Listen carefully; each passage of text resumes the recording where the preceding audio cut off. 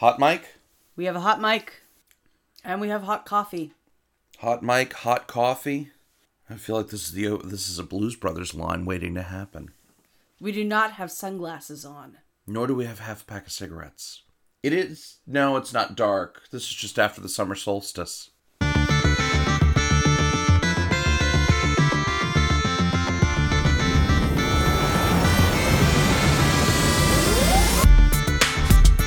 Welcome to the Play Ed Podcast, where we explore cultivating connections through play. Hello and welcome to the Play Ed Podcast. I'm your host, Laura. And I'm Chris. And we are here today to explore cultivating connections through play. So, before we get started on today's discussion, I have a favor to ask of all of our listeners. I would like to ask you that if you are listening to us on Apple Podcasts, please rate and review our show. It helps new listeners find us. And also, wherever you are listening to us, if you would please share the next episode that we put out. It helps, again, other people find us. We're trying to grow our audience, and you are part of how we do that. Thank you for that. Now, on to today's discussion. Fatigue and failure. So, we've talked a lot the last several episodes about gaming with kids. That's the main theme of the show. And we've talked about some successes we've had with adapting more complex games to younger people and finding games that little people can play, especially pre-literate people. And eventually we'll start talking more about games with your older children, and then with peers and so forth. But I want to take a step back because it's very easy in a sort of social media curated world to get a distorted impression of things. And we don't always have success when we adapt a game or try to adapt a game. Sometimes the board gets flipped, the pieces get flung, and there are tears. Sometimes that's because one of the adults can't adult any longer. Yeah. In fact, I think in the last month we've had two grand examples of that happen. And both of them were cases where one or both of us was utterly exhausted. And I'm sure most of our audience is always on top of their game. Well rested, sharply chiseled jaw, lit just right as you cruise through life and parenting and work. Not overscheduled. No missteps. Everything executed perfectly. Right. Yeah, I can't even say that with a straight face here in the studio. Mm-hmm.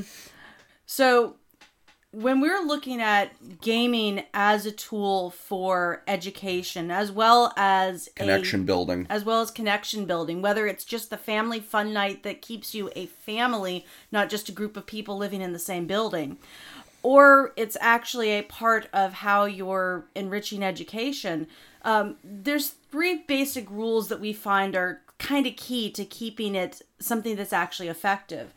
And the first of those rules is that you need to understand the game before you play the game. That's really key to leadership. You don't necessarily need to know everything, but you do need to know where you're going. What's the point of the game?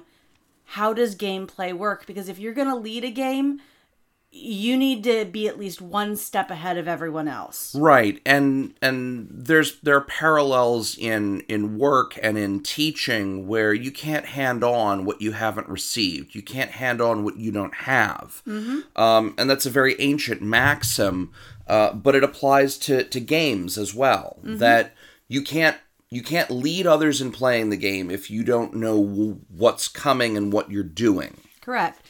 The other two, and I'll touch on them briefly, are that once you know the game is what does the teaching. And your job is a facilitator. You're not trying to teach the stuff the game is doing it. The game does the work. And so what you need to do is know it well enough to trust the game to do the job. And it only does that if you've already got step one. If you understand enough of the game that you can play it and lead everyone through playing it with relative ease. Right. You don't. What we're trying to say here is you don't stop and didactically explain. Well, now this decision is going to force you to choose among scarce resources. You just play the game, and you play the game over and over again, and you explain the rules. You explain how to get to the victory conditions. You let the child experiment with different routes to playing the game. You don't necessarily explain the mechanics or the underlying lessons that they're being taught until maybe years later when you can tell them, hey, remember when we were playing Monopoly, my favorite example, you were learning place value in an intuitive manner. Yeah, let them, is it induce or deduce? I can never remember the difference between inductive and deductive logic, but you let them figure out the lessons. Don't go in with, and the moral of today's story is... Yes, this is not an Aesop's fable, and I think it was the Victorians who tacked those on anyway. The Greeks put some of those in, but... Probably so. The third point. The third point is to keep it in the learning zone, not in the frustration zone. Very important. And I think it actually ties back very neatly for parents, because what ends up happening is that if you don't know the rules going into the game is going to rapidly end up in your frustration zone. You don't learn things once you hit that area. No one does. Where you are tired and you're beginning to not understand, and the demands on your attention are greater than your supply of attention is. And children are very perceptive, so they look to us as parents to provide stability and structure. And I think parents who've experimented with being very unstructured may have learned that, particularly with toddlers and young children, but even up through middle school, teenage years, the less structure you provide, the more stressed children are. Well, learning functions within that same ecosystem, for lack of a better term, that if I am trying to learn something and I get frustrated because I can't figure it out, that's when I stop learning. Yeah. It's not that I'm not trying hard enough, it's that the brain will shut down the building of new neural connections when you hit a certain stress level. And that's hardwired into people. All people are like this everywhere. We may have different stress tolerances, but there's plenty of neurological research that backs up and experiential teaching where there's a point at which you're learning something, it's enjoyable, you're learning something, it's enjoyable and difficult, and then when it crosses that hair's breadth threshold, it becomes frustrating. And when you hit that point of frustration, when any learner hits that point of frustration, regardless of the topic, regardless of the motivation, the learning will stop until you back up and can clear the blockage that is creating the frustration. Very hard for parents to learn, really hard for homeschooling parents to learn. It's even hard for some teachers in a classroom setting to learn that part of that experience of getting into a classroom and teaching anything is learning to read your students and say, where's that point where you've lost some of them? And even outside of a classroom context, I've seen this in the workplace, I've experienced this in the workplace, and it was very instructive. It changed my management style when training and onboarding new employees or teaching new skills to people. Completely changed it once I discovered this through the research we did in second language acquisition. Yeah. In fact, that's actually part of where I learned some of this. I took a class in teaching second languages, and one of the key points that the instructor gave us is that you have to watch everyone that you're working with and watch for the first person who you lose, because that's who you're teaching toward. You may have someone who's really bright and on top of things, and that's wonderful, but you're looking for that one person who they got lost, and they're not going to learn another thing past that lost point. They can't skip it and just keep going. And that's the important thing to remember, is that you can't push through frustration. It just compounds it, and you'll end up with a situation where nobody's enjoying what they're doing. So before we get too far into the weeds on educational theory and pedagogical technique and all the other stuff that we could talk endlessly about, let's give our listeners what they probably want to hear, which is more stories about, me throwing tantrums and game boards. Yes, because this is really about somehow us finding our own inner 5-year-old, which is the only way you can ever teach your 5-year-old. So very true. So, we had an experience earlier this month, late last month. You had been recovering from a knee injury. And so I was laid up, immobile, which makes me cranky anyway. And we had already planned, as part of our grand plans for the weekend, we were setting aside our Sunday afternoon. We had set up the game board for one of our games that we've been working on learning. It's by GMT Games. It's called Dominant Species. It's a really fun game. If you've ever played Settlers of Catan, then you'll be familiar with some of the aspects of gameplay. It had a hex-style map board. You had... Each player plays a different species in a period before a coming ice age. And your game is racing against the coming ice age to try to get your species to spread and flourish and become the dominant species. It is complex. It has a lot of moving parts as far as game elements go. It's a bit of work to learn it. It's fun, and it's understandable enough that my 7-year-old, who I think is a bit of a natural tactician, was already figuring out elements of how to win the game. However, Chris... Oh, yeah. Not one of my shining moments as a parent. I was already tired.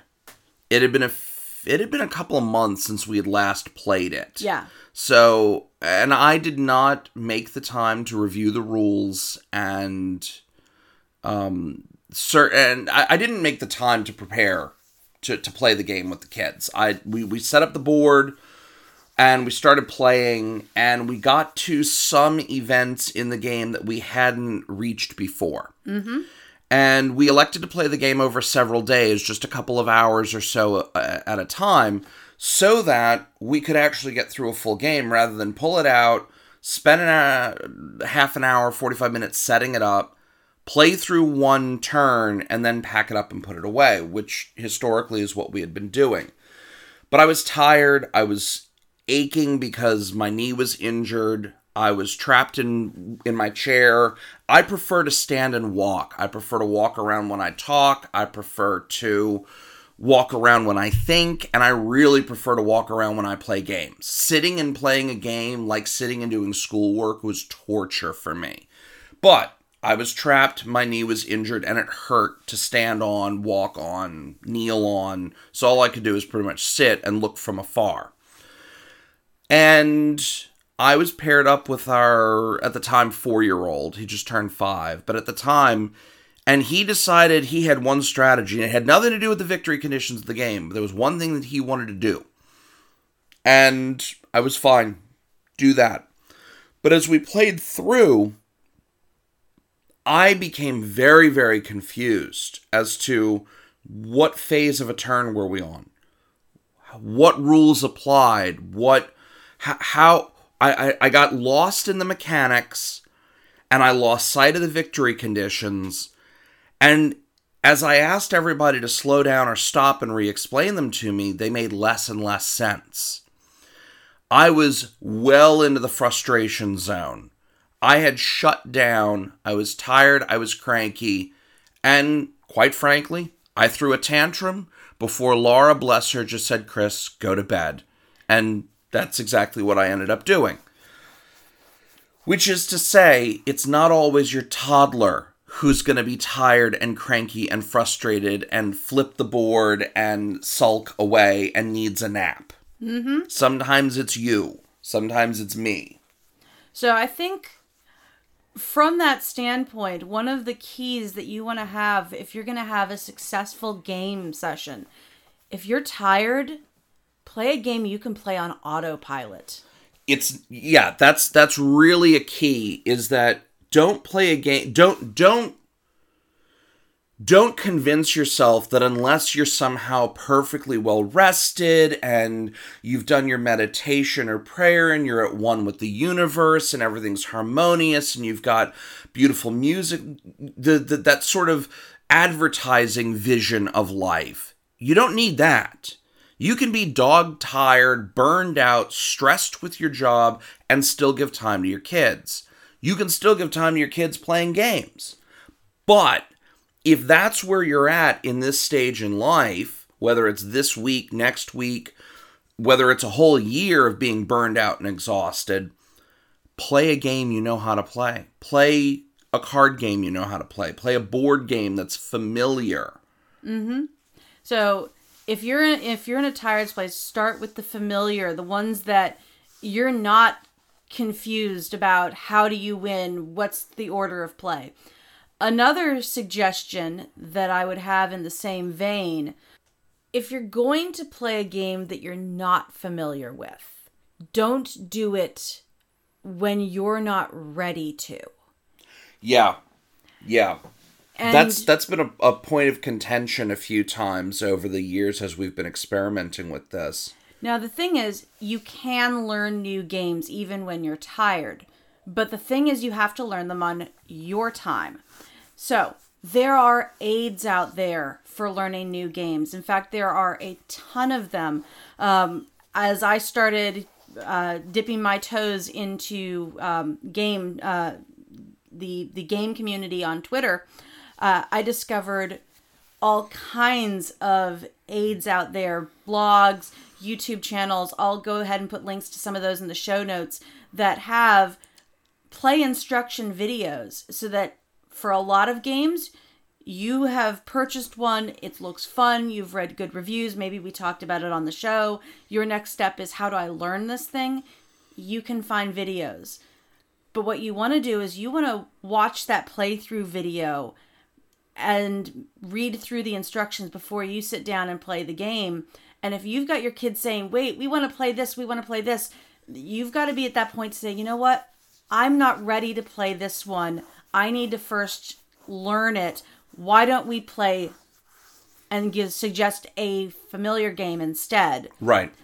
And then take the time and commit to learning that one that they want to play, because you've got them engaged and interested, but they're not going to have fun if you haven't figured the game out and it ends in being an hour of frustration as you're flipping through the rulebook trying to figure out gameplay. In fact, I had that experience this week. Yeah, the kids all told me about it when I got home from work. Yes. So sometimes you think that you're well rested when you're not. In fact, this is the state that I live in. Big surprise, I'm sure. Chronically sleep deprived. With 6 kids, I have no idea how that would happen. Yes. So we do school in the summer. It's mostly because we live in a place where summer is ridiculously hot. And so with the exception of going to the pool, you really don't want to go outside. That's a recipe for cabin fever. We usually take some breaks in autumn and in spring when the weather's Texas pleasant. gets like 3 weeks in the spring and 3 weeks in the fall of good weather. And so we generally just let the kids play to their heart's content. But summer is miserable, and winter can actually be pretty ugly. It's not harsh the way Midwestern and Northern winters are, with, 39 feet of snow outside, but muddy and rainy and great conditions for just everybody being sick. That's the other thing. We tend to get sick, and with as many kids, it just gets passed around. And we'll pass over all that in silence. But anyways, since it's summer, we had started up our summer school thing. So we've got a much fuller day than usual. We have got swim lessons in the evenings. So we are very busy, very scheduled. My brain capacity is pretty much full for this week. And we had a flood of new games enter the house because we had a couple of birthdays, including one that my oldest son had picked up for his younger brothers at a gaming convention. This game is adorable. It's a cooperative game. Is that Monster Trap? Monster Trap. Monster Trap. Oh, the illustrations are charming. I can't wait for the kids to teach me how to play. Oh, yes. And you will love it. And the really ridiculous thing is that it was one aspect of the rules. There was one small aspect of the rules that as I was reading through, trying to learn the game Your eyes as we're just playing slid it. over. Oh, yeah. Just completely missed. And the problem is that it was the one key rule of the gameplay that makes the difference between the game being winnable at all and not even possible. That's a pretty important single line of text to miss. Yes. And the fact was, I simply didn't have the attention capacity. And this is actually a place where I pull in a point of learning theory, which I think is really important to learn from both the parent aspect and the student aspect. Our brains sometimes work really great on autopilot. There's a lot of stuff that we can do without thinking. Anything that you've learned to the point where it's habit, you can do with very little attention. So I can run a D&D game based on just what's in my head, as long I don't even really need dice, but dice help. Mm-hmm. And I have, in fact, done pickup games of D&D with groups of up to 15 or 20 people with no prior preparation. I can play solitaire while holding a conversation about philosophy. And I've seen you do that.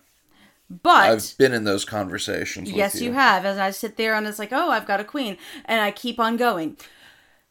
So there are things that you can do in your life that you do without a whole lot of thought.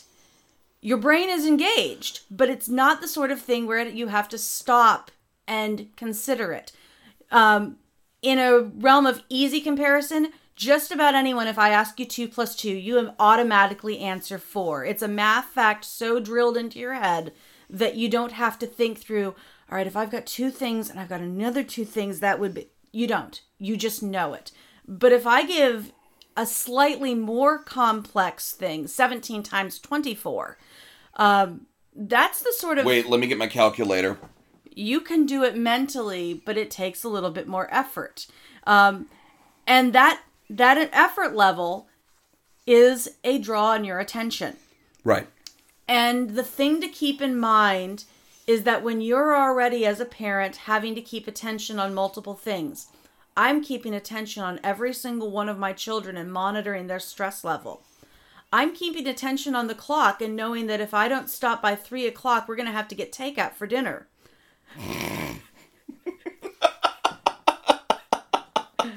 True. I'm paying attention to the laundry, which needs to be moved into the dryer once I stop hearing it swish.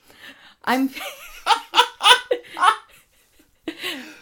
paying attention to a lot of stuff already, just as part of the daily routine that you're engaged in. So, on top of all of this, I am now adding something new to my attention level. I'm having to pay attention to minute details of rules so that you haven't read before for a game you've never played before. Yes. It's new to you. I'm not starting from a place of rest. I'm not starting from a place of being rested. We might need to expand on this concept of the place of rest, but finish your thought before I further interrupt you. And as a result, I'm already working at a bit of a deficit since I am somewhat, I have some executive dysfunction, what we call attention deficit. And my ability to prioritize things and handle detailed tasks in order is already a little bit fuzzy. So I've got a smaller store of attention already to work with. I need to have my life very ordered to take on new tasks. Right. Very ordered life with a house full of kids. So you can imagine my stress when I'm tackling a new game, unprepared, on the fly. Under a time constraint. Because there's that whole prep dinner, finish the laundry. I think we had swim lessons that evening which is why you had to stop by 3 to do dinner so we could feed everybody by 4:30 so we could get to the pool for 5:30 for lessons at 6 or something like that. It was a very, very tight schedule. As a result, And I wasn't home. I was working at the office that day. So we get the game set up, and I'm working my way through, and I sort of kind of understand how the game works. Sort of. And I had missed the key point that says that you've got the first player, and that everyone plays around before you get to the resolution part where the monster in the game moves forward one step on his path. And so the monster was moving one step after each player's turn? Instead of after a full round of players. Oh. There was no way we were going to be able to complete the objectives that make the game work. It just wasn't possible. Right. And I missed it because I was tired. So how did that get discovered? That got discovered once we got to the point where the object of the game is to collect pieces to make traps to trap this monster and successfully trip all of the traps so that it can't get back to its get to the farm and steal a sheep. Okay. The monster got past the first trap before we even got one piece to it to start assembling it. And somebody started thinking there was something wrong with that. Well, my oldest child, who had already looked over the rules and had been arguing with me the whole time that I had it wrong, correctly, I will add, got very frustrated, realized that the game was impossible, and his rule, I thought, was, why on earth are we going to even keep playing it? I have later since convinced him that it's a great game, and yes, we should play it again. We just need to play it correctly next time and actually follow the rules. But the lesson that I took away from this is that don't let yourself get pulled into a game that you don't understand. That almost reiterated. I was trying to play Pericles, GMT's Pericles with the family, 8 weeks ago? Yes. And that was a couple of months ago. And I should make clear for our listeners, this is a game that is very challenging even for adult players. And I had not read through the rules as thoroughly as I needed to, and I could not figure out some elements of the setup just in order to play the really introductory scenarios, which are still fairly complicated. And I got frustrated, and because we were going to play this game on this day, but we only had a certain amount of time, and setup took longer than I hoped, and on and on. So then I had to spend some time finding some of those how to play videos, looking up stuff online. And the game designer is alive and active on Twitter. Which is more than can be said for some of the games we play. Yes. So there's an active community supporting people wanting to play this game that is not lacking in resources.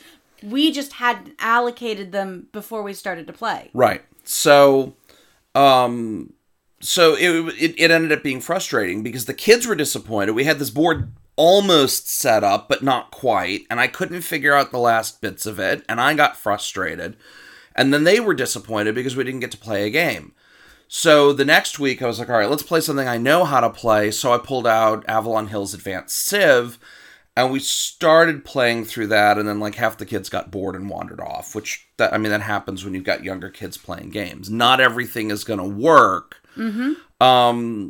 And the key thing is make sure you know what you're doing. That you're comfortable with the game, the rules, the parts, the pieces, and the victory conditions so that you can help guide a new player, not necessarily to winning, but to at least feeling like they have played effectively and they can learn to play better so that they will want to play again. Mm-hmm. I'm currently trying to teach my 7-year-old chess, and he's been itching to learn chess, but he finds it very frustrating that he can't win. So I explained to him that one of the things you have to remember, whether it's in life or in chess, you're not going to win every game, especially when you're new, and you're just trying to learn how to move the pieces. Once you know how to move the pieces, then we can start working on patterns, tactics, openings, mid-game play, closings, trying to force a checkmate and dominate the board. And by no means am I a rated chess player. So if I sat down with a real chess player, I'm going to get my butt handed to me. But the orders of magnitude between my skill level and my 7-year-olds are such that unless I deliberately go out of my way to lose a game, he's not going to win. But there is value in that losing while you learn, but seeing there's a way to get from a state of ignorance or those first halting steps as a novice into mastery. And it comes through repetition. So you have to create the conditions where the child will understand that given time and experience, they will get better. And you have to start from a place where you've got that perspective yourself. Right. And so that's why you teach chess and I don't. Right. I barely remember how to move the pieces. And I'd be happy to teach you again. Yes. But the fact is that I am not a good person. With what time? Yeah. I'm not a good person to teach chess because I'm sitting there thinking, all right, I'm pretty sure that the knight... Which way do the bishops move? Yeah. I would be a horrible person to teach chess because I don't understand enough of the game to be able to pass it along and be in a place where I can be those steps ahead of my children. Right. And so I think from a sort of what's the take home, when you're tired, play what you're familiar with just so that you can have the game experience with your children rather than be in a state of frustration. And remember the novelty for the kid. The game may be new to the kids, even if it's old hat to you.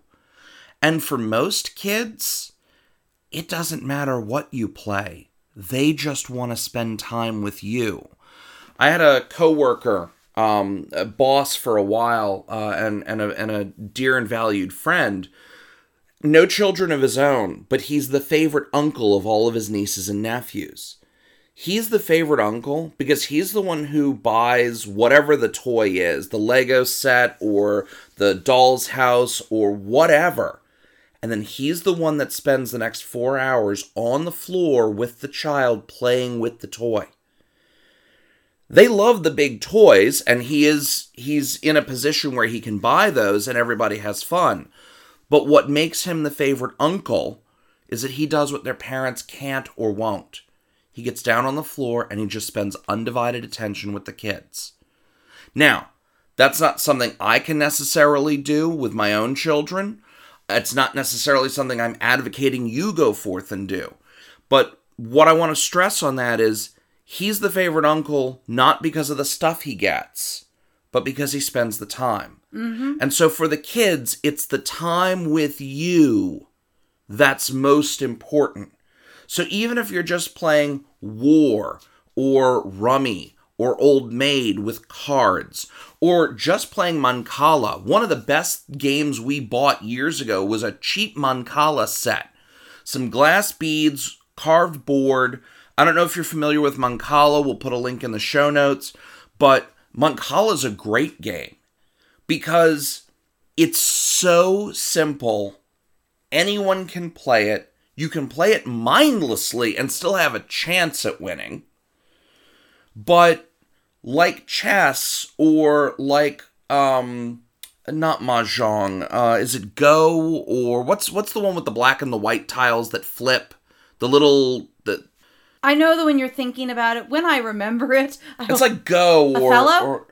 Othello. I think Othello is one of the brand names, but they're all basically variations on Go, I believe. Yes. Pente can be played that way too. There are some games that if you know how to play them, and they're deceptively simple to learn in terms of mechanics, as long as you know what you're doing, you can play that endlessly with a child. I can play chess almost mindlessly with some of my children. Some of them have gotten good enough that if I'm not engaged, they are going to beat me. And they are going to beat me black and blue 6 ways from Sunday. Yes.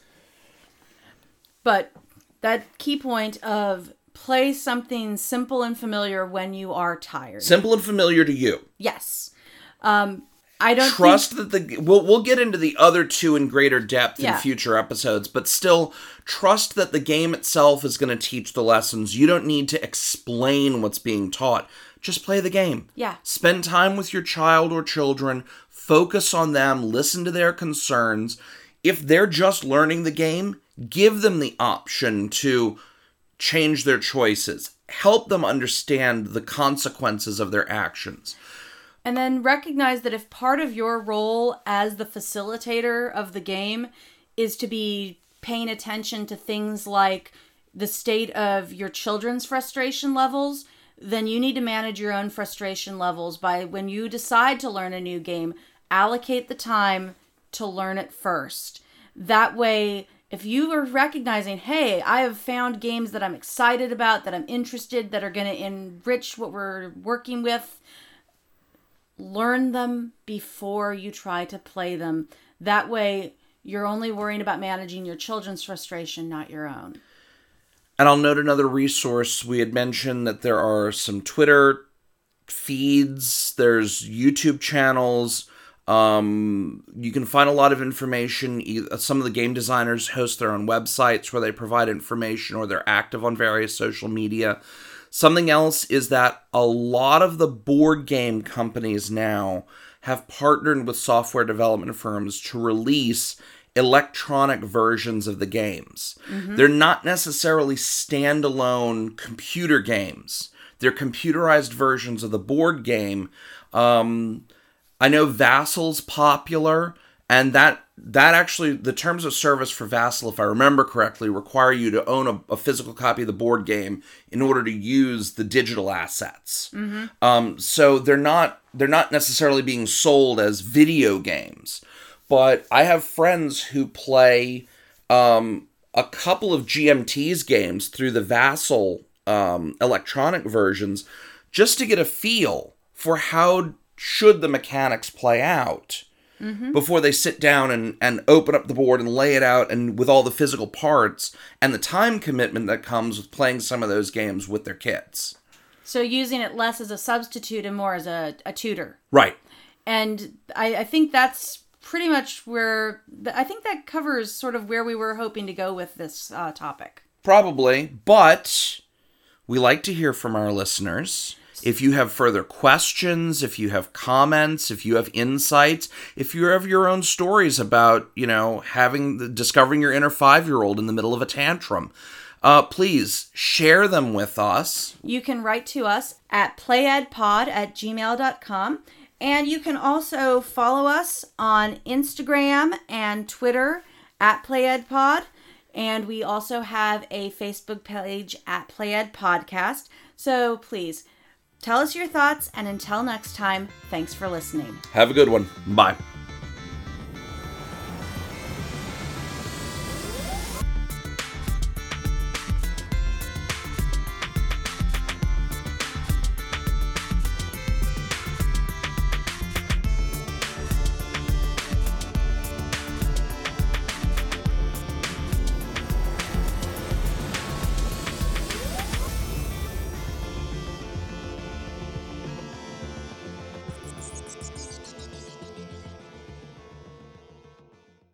And then when it crosses that hair's breadth threshold, say that 3 times fast,